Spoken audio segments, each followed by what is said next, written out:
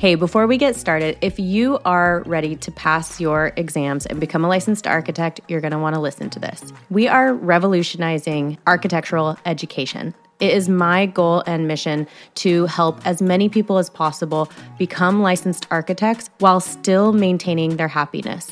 So introducing the Architecture of Play. This is our secret podcast series that will transform the way you study and prep for your ARE. Imagine having a happy work-life balance while also pursuing your dream of becoming a licensed architect. I promise you, it is possible. Our 7-episode private podcast gives you exclusive access to the secrets that can make this dream a reality. Remember, the more fun you have, the more likely you are to pass your exams and become a licensed architect. Start listening today at dci.beyoungdesign.com/secret podcast. Don't miss out. This is going to transform your exam prep and help you enjoy the process of becoming a licensed architect. All right, enjoy the episode.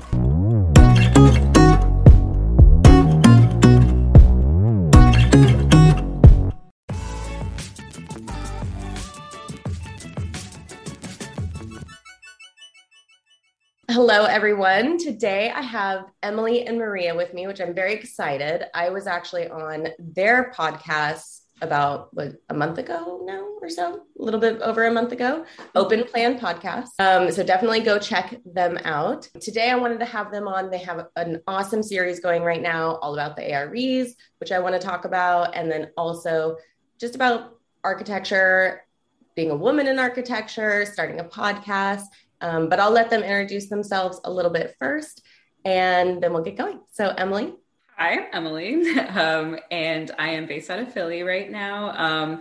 I'm a architectural designer / project manager with WSP, which is a very large engineering firm. And in our Philly office, we specialize in transportation. So I do a lot of transportation architecture, so railways and like train stations and things like that. Prior to coming to Philly, I did my master's at Georgia Tech, my master's of architecture, and that's where I met Maria, who's my co-host. And that's kind of how the podcast was born.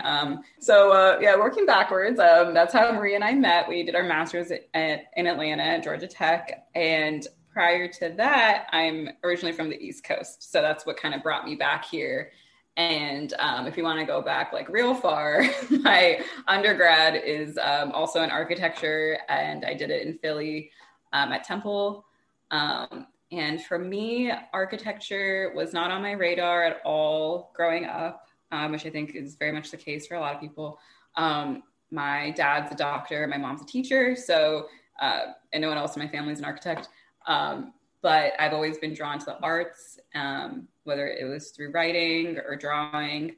I knew I wanted to do something in the arts. And architecture just caught my eye, honestly, because my dad's friend's daughter was doing architecture at Temple. And at this point, this was like my junior year in college, and I had no idea what I wanted to do. So I was open for anything. And I toured the campus and immediately fell in love with like kind of the studio environment and learning in a very non-traditional way compared to what I've grown up doing. That's kind of how I landed there, and I've stuck with it since.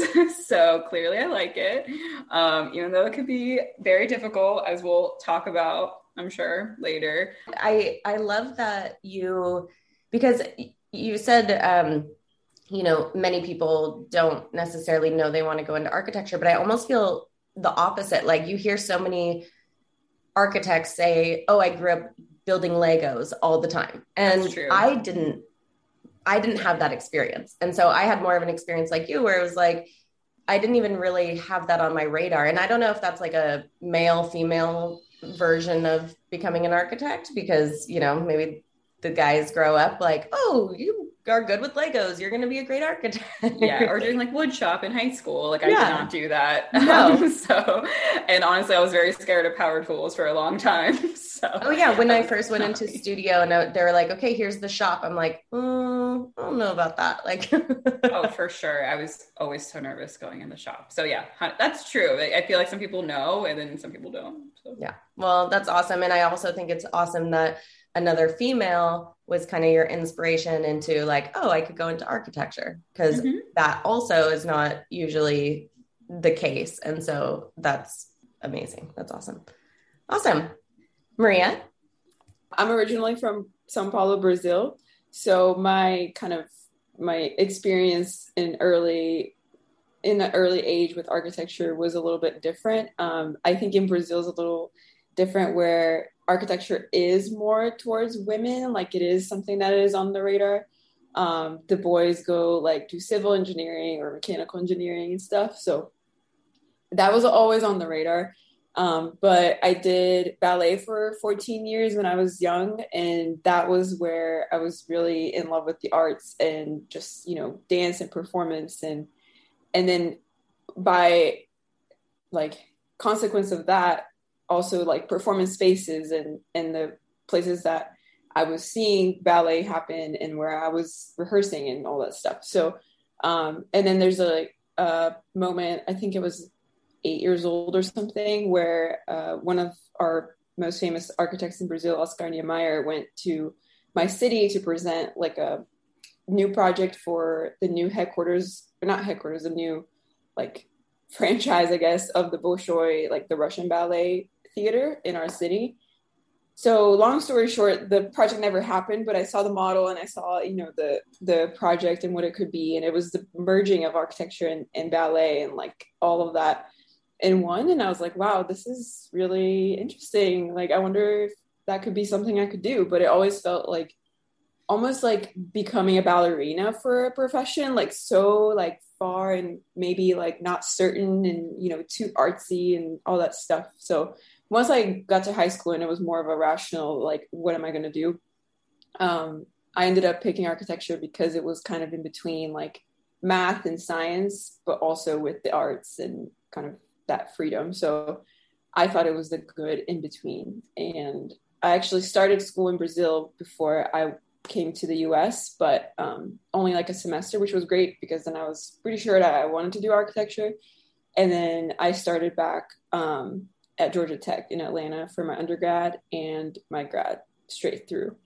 So, and then in between, I was doing internships in Atlanta in different firms. And now I'm working at Studio Sogo. I'm a design associate and I do their marketing. So that's kind of a little, side quest that I did during COVID, where I worked in marketing for an architecture firm for a year. And that was really interesting to learn that side and, made me really interested in that. And so now I'm doing both, which is cool. It's for a small firm, so it's doable, but it's a lot of work. That's so interesting going into the marketing side of things, because it's not like we're taught that in school or anything. But it is such a huge part of architecture, because marketing is really like the key to presenting anything. Yeah, exactly. Like even how you present yourself, how you market your project so that people understand it. And so that people want to go with the way that you have it in your mind. Because if you could have an amazing project or amazing idea, but if you don't market it in the right way, people won't want to go for it. So that's such an interesting, I've never really thought about that. I've had people say to me, I have a friend who's in marketing, and she's like, oh, you're so good at your marketing. I'm like, I didn't intend for that. Like, it's not an intention, but it makes so much sense that it's like, it's kind of almost you're in a way taught marketing in school, even though it's not obvious. It's definitely something that I realized at some point that I had those skills. And I was like, I could do all of this. And then I was doing some marketing, like actual, social media and I don't know, graphics for a student organization. And that was always like so much fun. And I always wanted to do that instead of studio. Yeah. So, we learn all those skills. We have all those skills. Yeah. So now we're applying it to the podcast and to my firm and all that stuff. And you realize that the architecture degree is very broad. It is so broad. And that's what I tell people too. Like, I have people who come to me who are like, I have always wanted to be an architect, but like, I don't know if now that I've gone through the schooling, like, I don't know if the journey is right for me. And I'm like, you could do anything. Like, you could go into marketing, you could do furniture design, you could, go work for a software developer and work in the software tech industry. Like, it's so broad that, it's pretty, almost lucky because you go to school for one thing, and also like the degree of architecture is, I don't know if like I would say, I mean, I guess I was going to say like prestigious, so like if you have that on your resume that you went to architecture school, even if you're not necessarily applying for something in architecture, it's great. So that's kind of, the advice I try to tell people, like, it doesn't mean just one thing. And also even in like, what will you do? Like, all three of us work for architecture firms and do totally different like typologies and everything. So yeah, I mean, you could design bridges or you could design tiny houses, Yeah. And the same, awesome. Like me and Emily talk about this all the time, and my husband, because he's also in architecture. And it's like the same title, like you're project manager in a firm like Emily's, or in a small firm, or in, it could be totally different things. Yeah. Mm-hmm. Yeah.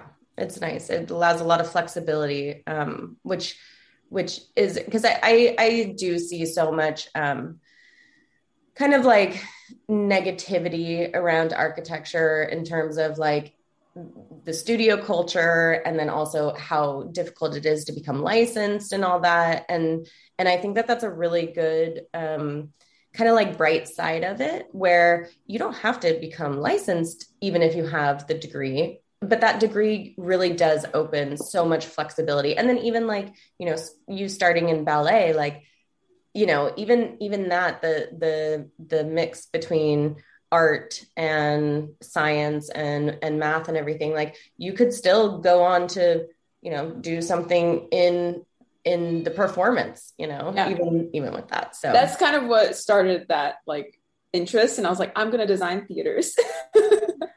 You still can. Amazing. Yeah.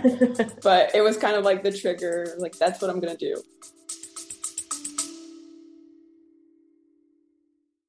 Hey, before we get started, if you are ready to pass your exams and become a licensed architect, you're going to want to listen to this. We are revolutionizing architectural education. It is my goal and mission to help as many people as possible become licensed architects while still maintaining their happiness. So introducing the Architecture of Play. This is our secret podcast series that will transform the way you study and prep for your ARE. Imagine having a happy work-life balance while also pursuing your dream of becoming a licensed architect. I promise you, it is possible. Our 7-episode private podcast gives you exclusive access to the secrets that can make this dream a reality. Remember, the more fun you have, the more likely you are to pass your exams and become a licensed architect. Start listening today at dci.beyoungdesign.com/secret podcast. Don't miss out. This is going to transform your exam prep and help you enjoy the process of becoming a licensed architect. All right, back to the episode.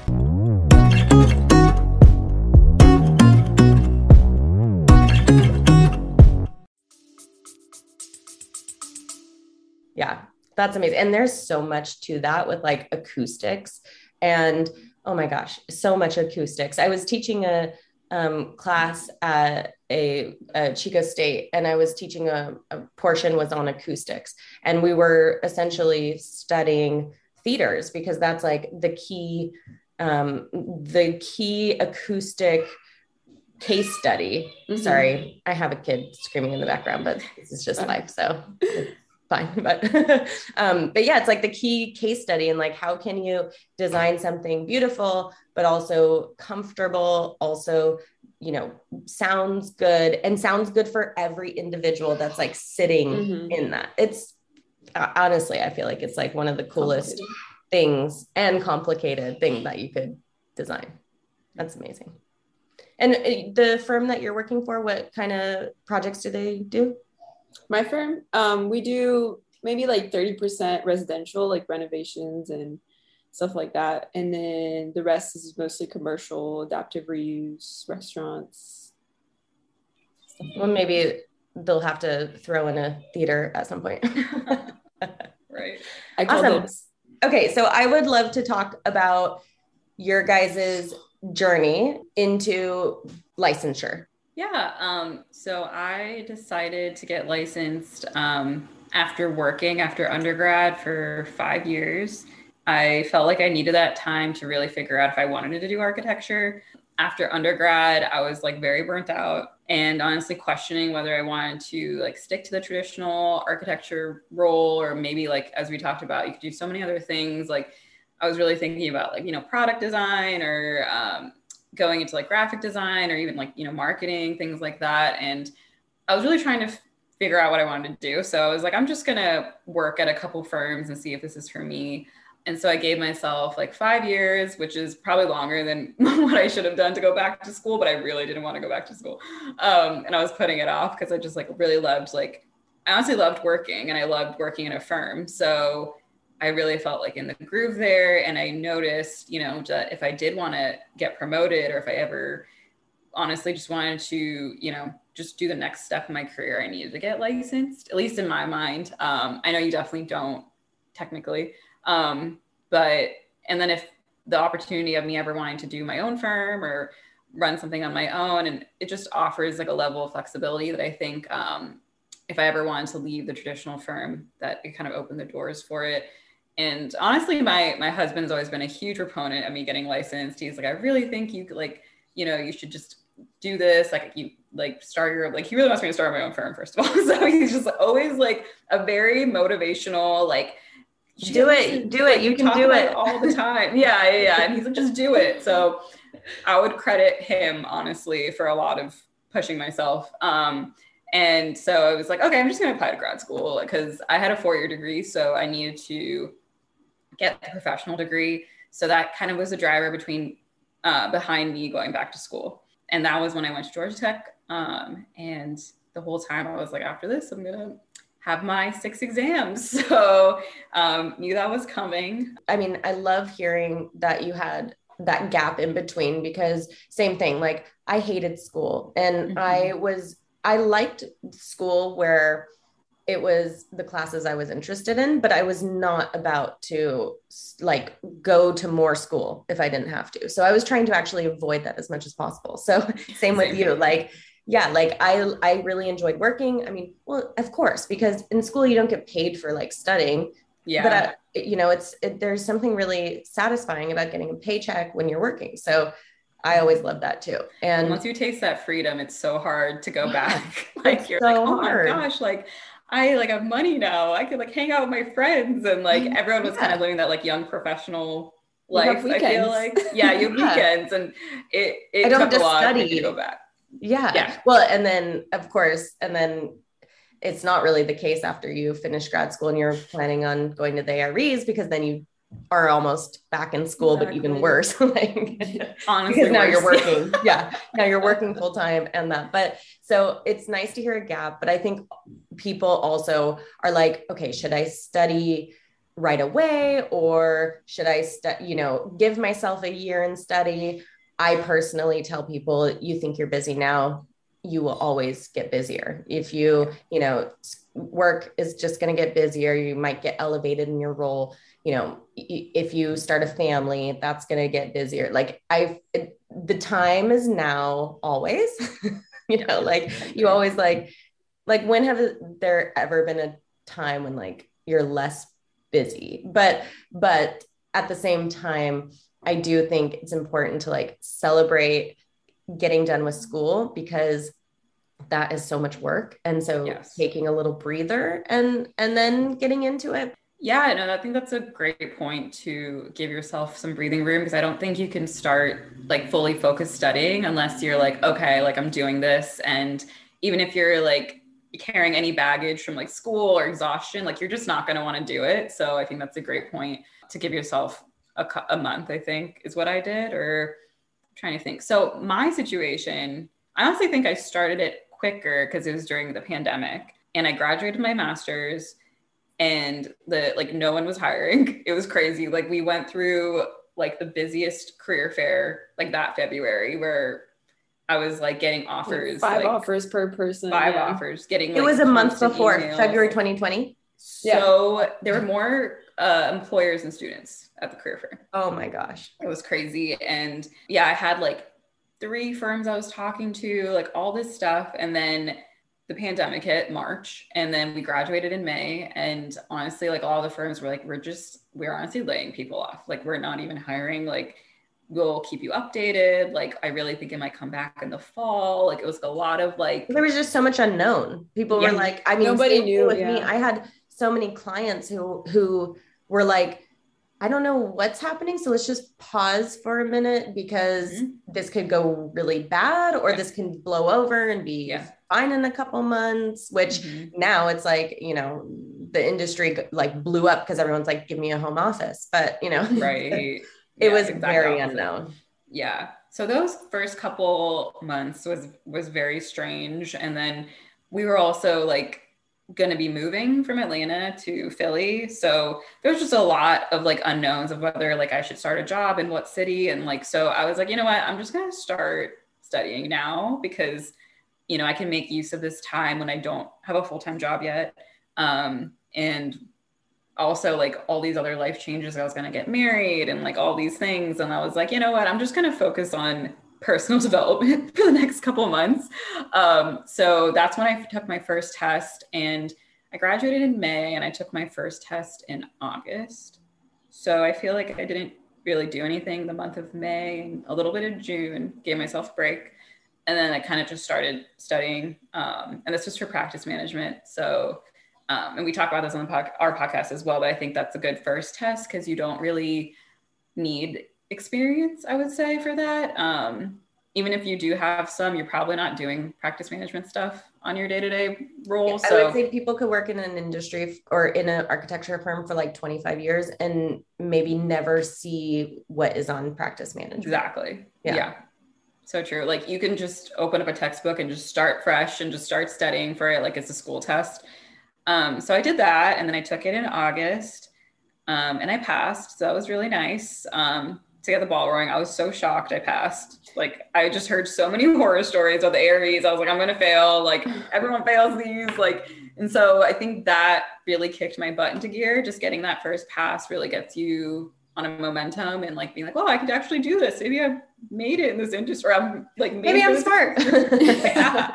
I was like, I don't know. So that was good. And then I took that, and then I actually started my full-time role that fall. So in October. Or no, September. Yeah. So I started in fall after I took one test, and then that was a couple of years ago. And since then, I'm on my second to last test. I've done 5 and I have 1 more, which is crazy. That's really exciting. I mean, and it's also crazy when you said that was a couple of years ago. I was like, I know. It's the last few years. It's like been such a time warp.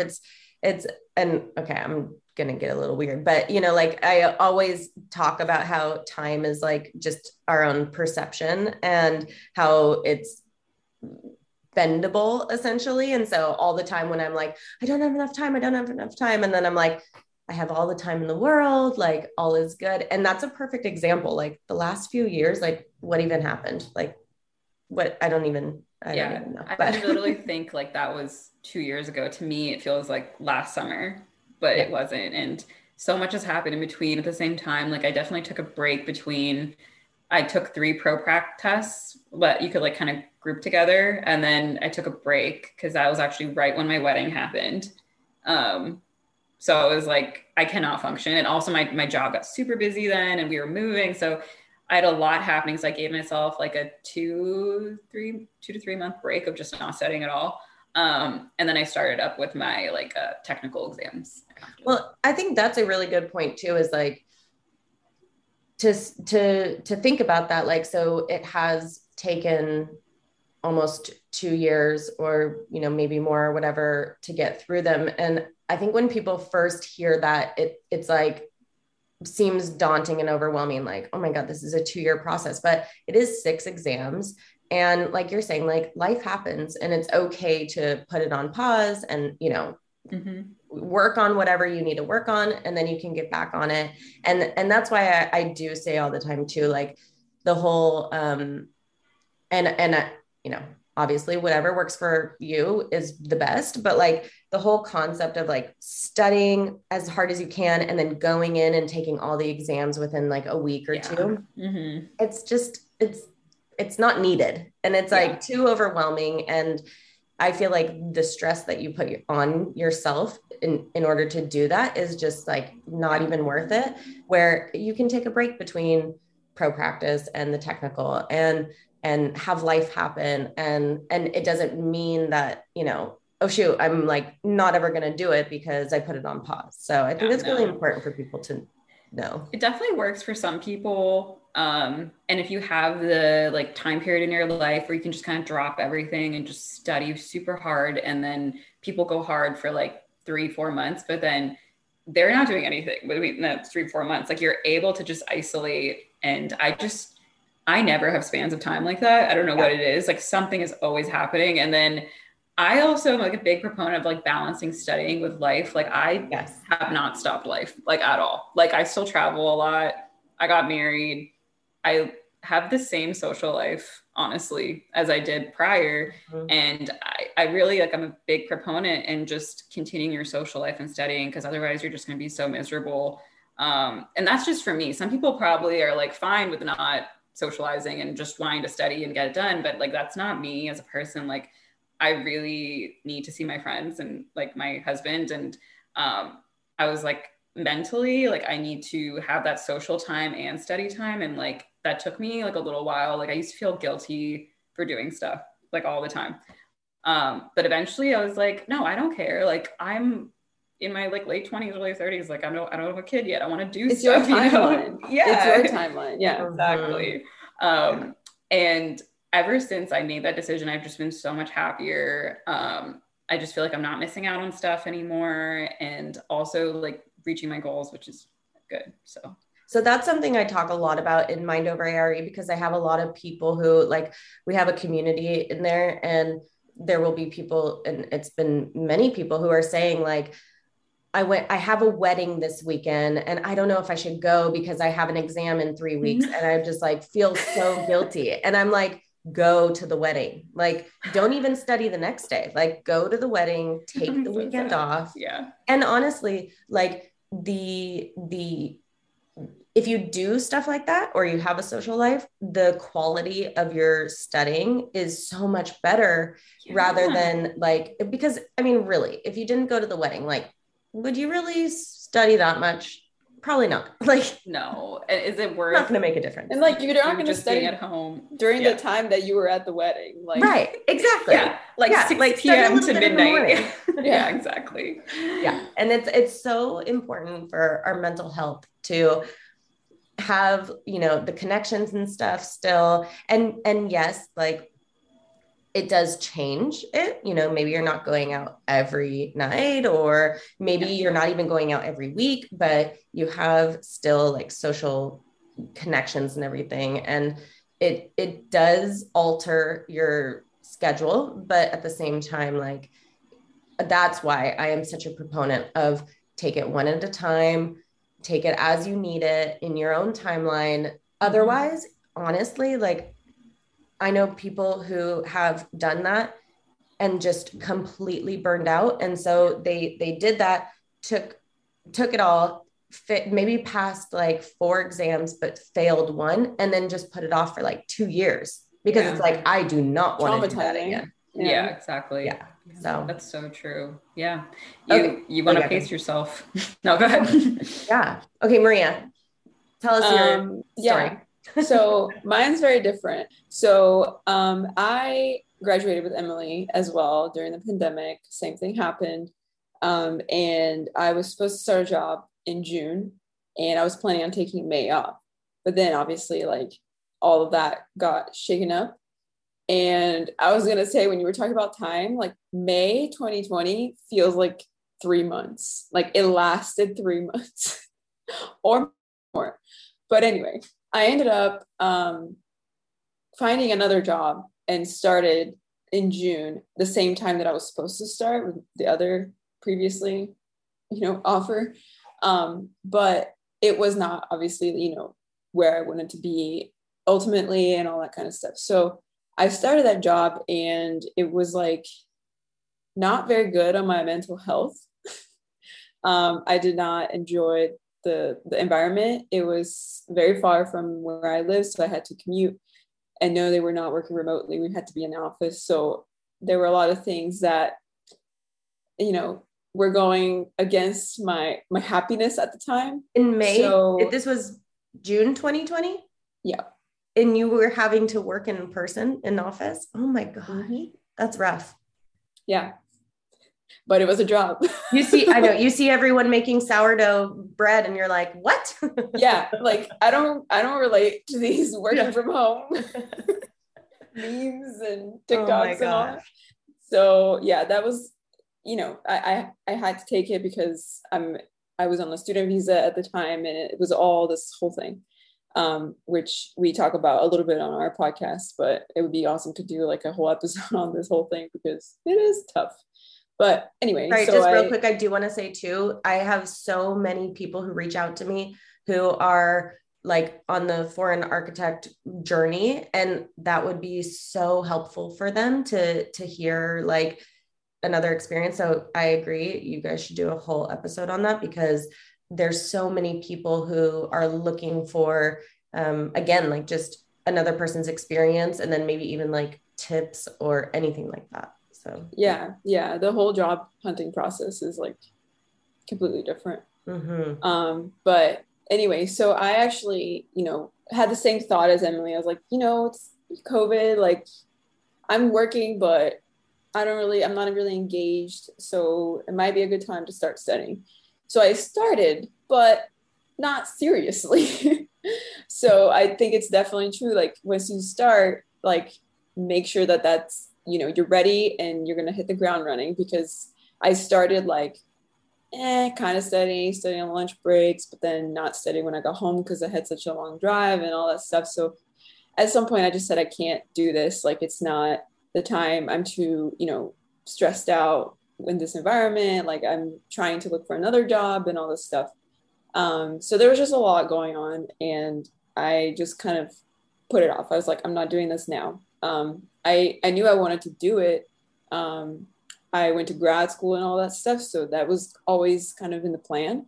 I didn't have like I'm going to do it like right away after school, because I knew that I was going to be so tired and burnt out after school, that especially going through straight, like I didn't take a break between undergrad and grad. So I was ready to take a sabbatical for a year before even thinking about it.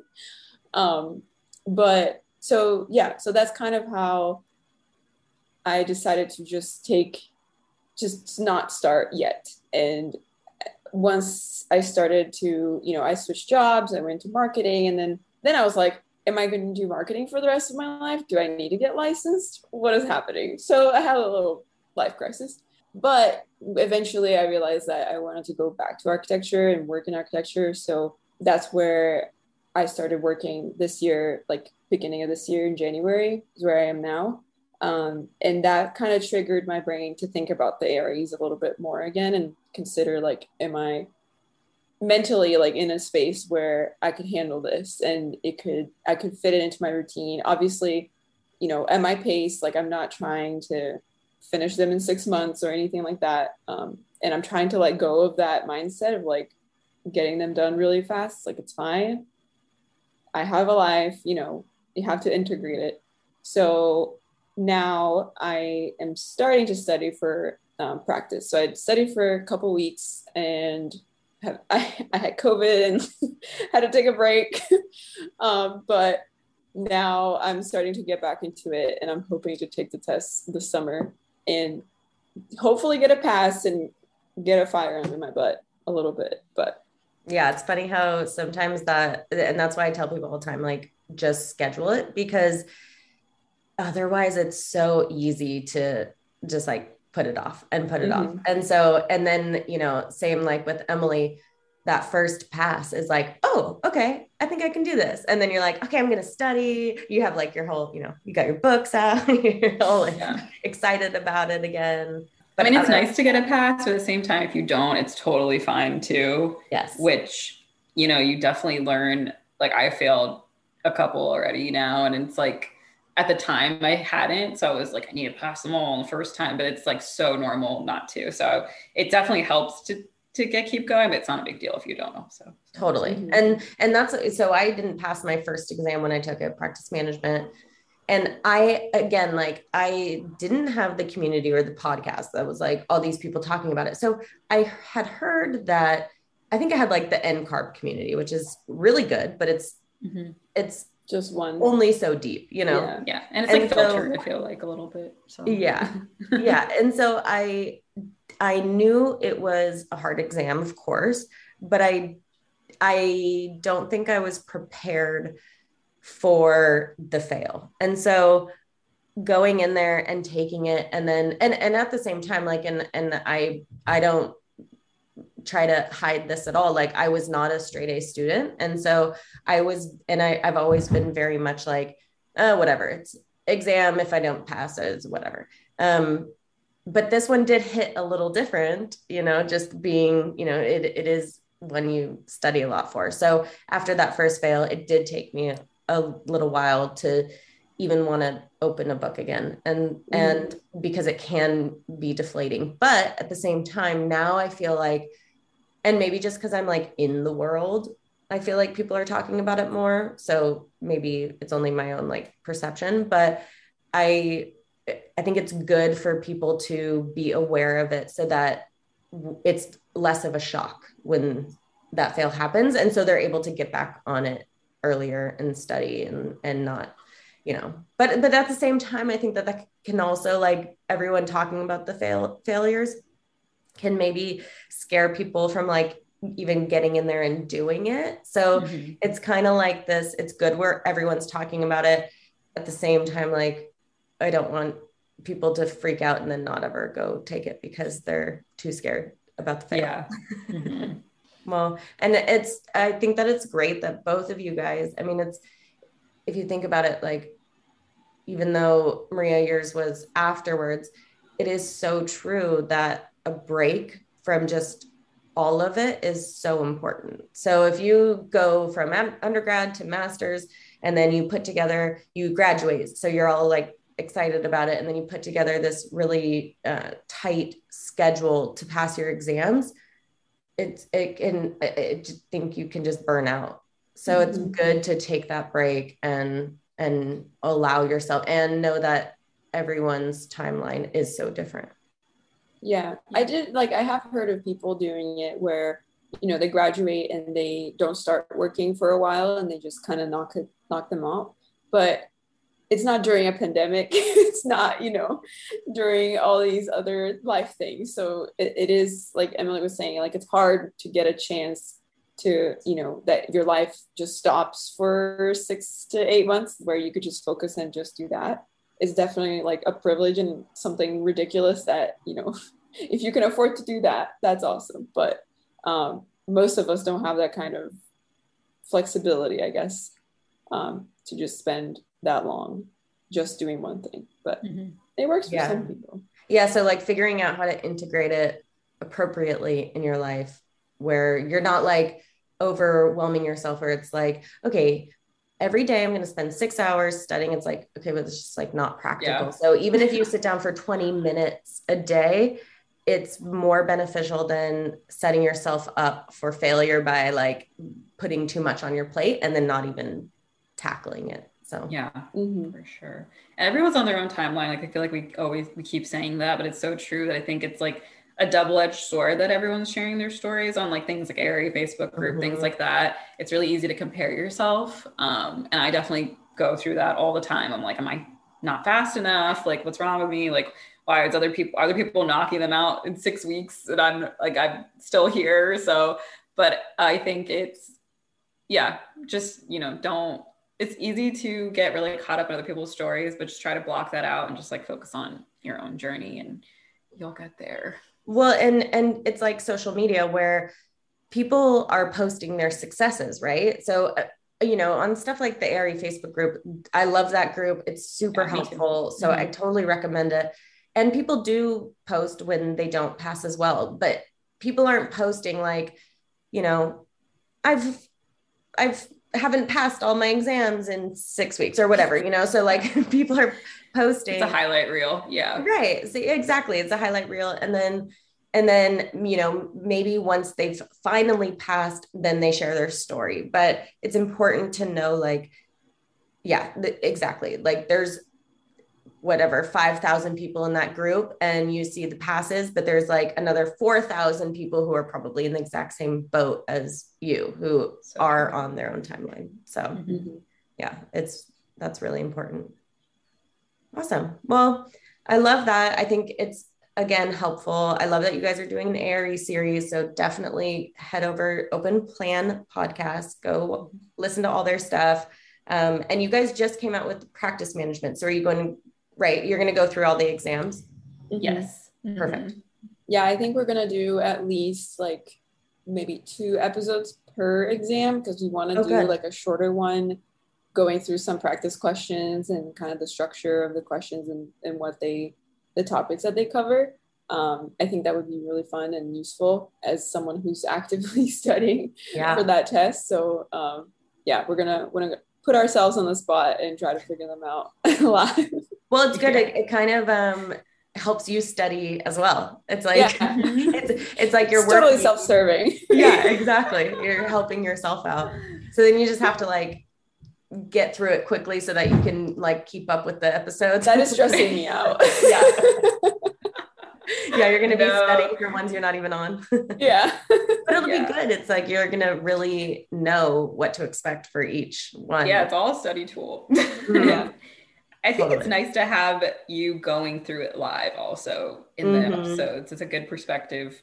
And like the thought process of how to answer the question. Yeah, that's so true. Cause like now the last ARE I took was 2019. So, my perspective is still, I have it, but it's also like, outside looking in, where when you're in it, it is a different discussion. So it's awesome. There's so many changes in ARE, like every month, it feels like it's just like nonstop, like no more whiteboard. No more scratch paper. I was like, there's no more whiteboard? I wish. I'm sorry. No, I'm sorry. I wish. I'm like, I didn't get that announcement. I know. No. It's still there. Microsoft Paint. Yeah, right. 1990. Another reason why I like put off scheduling my first ones, like the whole PSI transition. I'm like, let me just wait until that's done. And and they did just announce that they are releasing new practice exams for each one, which is exciting. That's really nice. Yeah. And especially like, because there's so many good practice exams out there, but having it come from the source, and who knows, I'm sure that it's not going to be perfect, but having it come from the source is just at least having another something is nice. Yeah. Okay. So I have to ask because, studying for the exams, working. So people already say like, well, I barely have time for studying and all that stuff. So you guys also have a podcast. So how do you do that? How do you make time for that? I don't even know. And what motivated you guys to start that? Because I love it, and it is great marketing. And if you go and have your own firm, sometimes it's really good marketing. But you guys don't have your own firm, so it's like it's almost a passion project at that point. Yeah, it's purely just for fun. It started, like I mentioned, we met in grad school. And we were walking to our internships together, actually. So I guess this was summer 2019. Wow, that's crazy. Yeah, summer 2019, we lived near each other and our internships were near each other. So we'd walk to work together every day, which is pretty cute. I miss that time. I know, so pure. We would walk to work today, there and back. And so we would have a lot of time to just chat. And one of the big things we both love is podcasts. Huge podcast fans. We're always talking about like, oh, what are you listening to at work? Or what are your recommendations? And I think just like one day I was like, you know what? I think we could totally start a podcast. Like, because we were talking about struggles. We were studying for the lead exam, and we're like, there's like, it would be nice if there was a podcast that we could just study while listening. And I was like, yeah, there's nothing like young architecture podcast at the time. There was nothing. At least we couldn't find any. But I think we started our podcast at like the exact same time. Yeah, I think we did. When did you start yours? September 2020. 2020, same. My first episode came out like September 1st, 2020. Oh, wow. Okay, yeah. That's funny. Yeah. Yeah. All the podcasts out there, there are some really good ones, but they tend to be like just a different audience. Like we didn't find any like too like female, like younger, I guess, starting out in the journey. The podcasts out there tend to be people who are already licensed, already had been in the profession for a long time. So their episodes are very much like informational, like what they've learned on their career. Yeah. So like not as much candid. Famous people. Well, that's what I was going to say too, is a lot of them are like interview based, which it's interesting because because of that, I was like, okay, I'm going to have to every other one, I'm going to have an interview because that seems like what everyone wants. But ironically, the interview episodes that I got would actually have really low listen hours. And so I was like, okay, well, maybe I need to like switch up how I'm doing it. And then, obviously like this, or when I talked with Elif from ARE Questions, that one was huge. And so I realized it's not just getting an interview at what people want to listen to. It's the subject, and whether that subject is via an interview or just talking, like people just want the information, not just, So, but you're right. Like there isn't a ton of, well, okay. So I say there's like over 2 million podcasts or something. And so when I first started, I was like, I want to do this, but like everyone has a podcast. And I was just probably thinking that because I wanted to do it, when like you want a certain car and then all of a sudden like, oh, everyone has that car. Yeah. So I was like, well, everyone has a podcast. Like maybe I shouldn't do it. And actually a girl who was working for me, we were talking about things and all of a sudden she's like, well, have you ever thought about starting a podcast? I'm like, yes, I have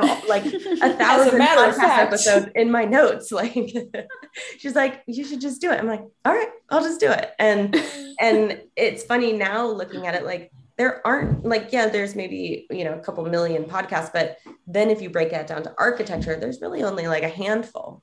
Yeah. And everyone wants to listen to something different. And then I would find myself back listening to architecture podcasts and then searching for more because I had already listened to all of those. So yeah, I love that. Yeah, just relatable content, I think. And I feel like we also went through a phase where we're like, should we just do nonstop interviews? But I think our episodes that are just us two, a lot of the times do better than the ones with interviews also. But it really depends, because like we have some interviews that perform super well because it's like the content. So it's just a balance of both. But yeah, we just definitely noticed a gap in just young professional architecture content. So that's how it was born. But I feel like with especially a podcast, it's really hard to stay consistent with it. And maybe me too, because I'm like on my own. So I don't have a partner who's like, okay, we're recording on, whatever day. So it's really easy to push it off. So like, I actually am like, because I went through some lulls and I'm like, I'm proud of myself for still doing it now, even though, because there's so many people who start and have like 10 episodes. So how have you guys kept that momentum? Like, how have you stayed? Is it the partnership or like what, Yeah, I remember reading that like something like 80% of podcasts die after 7 episodes. And I was just like, we need to get over 7. After we did 7, we're like, just get past the hump. Yeah. But I remember from the beginning where we were really focused on just like making episodes versus like, we weren't too worried about, making an Instagram and like growing our stuff online, because we wanted to be like, when people got to our page, we wanted them to see plenty of podcast episodes that they would see like, oh, like they're keeping this up. It's not like, you know, a 5-episode thing that kind of just died off. So we're building kind of that content base to then at some point, I don't remember what number we were at, maybe like 15 or like 12. We were like, we need to do more marketing now because we are like killing ourselves to record these episodes, but like we need a bigger audience. Like we need to post more on Instagram and all that stuff, which was like not really what we were supposed to be doing. Or like, we're making a podcast and now we're creating content online. And we're content creators. Yeah, I know. Yeah, it's like full-time job. It's crazy. Full-time. It's a lot. And I think in one sense, like you, Bryn, have way more episodes than we do. But like, I feel like because we're 2 people, we have more coordination to do that we can't record as often. Like if, you know, I had a podcast on my own or Emily had a podcast on her own, like you could record at any time that you had some time. And so I think it takes a little bit more because we meet to do a script and like, what are we going to post next? And like, think about media to post on Instagram and, you know, plan new episodes. So I don't know. I think it does slow things down, but I think we've kept a good, like urgency. Like whenever we take a little bit of a break, like unintentionally, one of us would be like, so should we meet? And like, just it's one person always being like, so we should probably do our next episode now. Like, and it's definitely not even like intentional. Cause honestly, we both love doing it. Like, it's so much fun. Like creating I always tell Maria, I'm like, I wish we could do this during the day. Like while, you know, we're awake. Cause we're doing this like after work, we're doing this on weekends, and it could definitely be a full-time job, like creating content for it. And it's stuff we're really passionate about. It's like really fun to talk about the content, like graphics and stuff we do with it. It's like really fun to make. So it's not that we don't like doing it. It's just fitting it in with a, you know, full-time job and studying. I can't even imagine. That's why I'm like, because it's interesting, Maria, that you say that, because it's true. Like, because I was thinking like you guys having the partnership helps bring, you know, helps the consistency, but at the same time, like I'm very much like I ebb and flow with how I do things. And so when I'm in it, like I'm feeling really excited and like wanting to record, I'll record like a couple episodes and then I can release them as needed or we've whatever. Never been able to do that. Yeah. It's because if you're doing we're like exhausted. Yeah. But it was a lot with Matt. Remember, it was like, grad. Yeah. Because especially if you're, you know, your episodes are longer, and that's why even right before I had a baby, I'm like, okay, I have to come up with some stuff that I can schedule. And that's why I had the questions, like the short episodes that were only like 5 minutes or something. So at least something was coming up, but it is a lot of work. And I do have the flexibility because I have my own business that I can record, but like, I can't imagine doing it nights and weekends and stuff. I will say too, like at this point, I wasn't really studying for the AREs until now. So Emily was doing it. So whenever she was busy studying, like I would do, you know, graphics or whatever, and like edit the episodes and stuff. So like now whenever she gets done, it might switch a little bit. And I was like, I don't know if we could have done it if we were both studying like at the same time as intensely as we should. No, that helped a lot having 2 people, because it's like when one of us is super busy, the other person like picks it up and like does certain things, and that's helped a lot for sure. Yeah. That's awesome. Well, that's amazing. Thank you guys both. Saturday morning coming in here, or I guess afternoon now.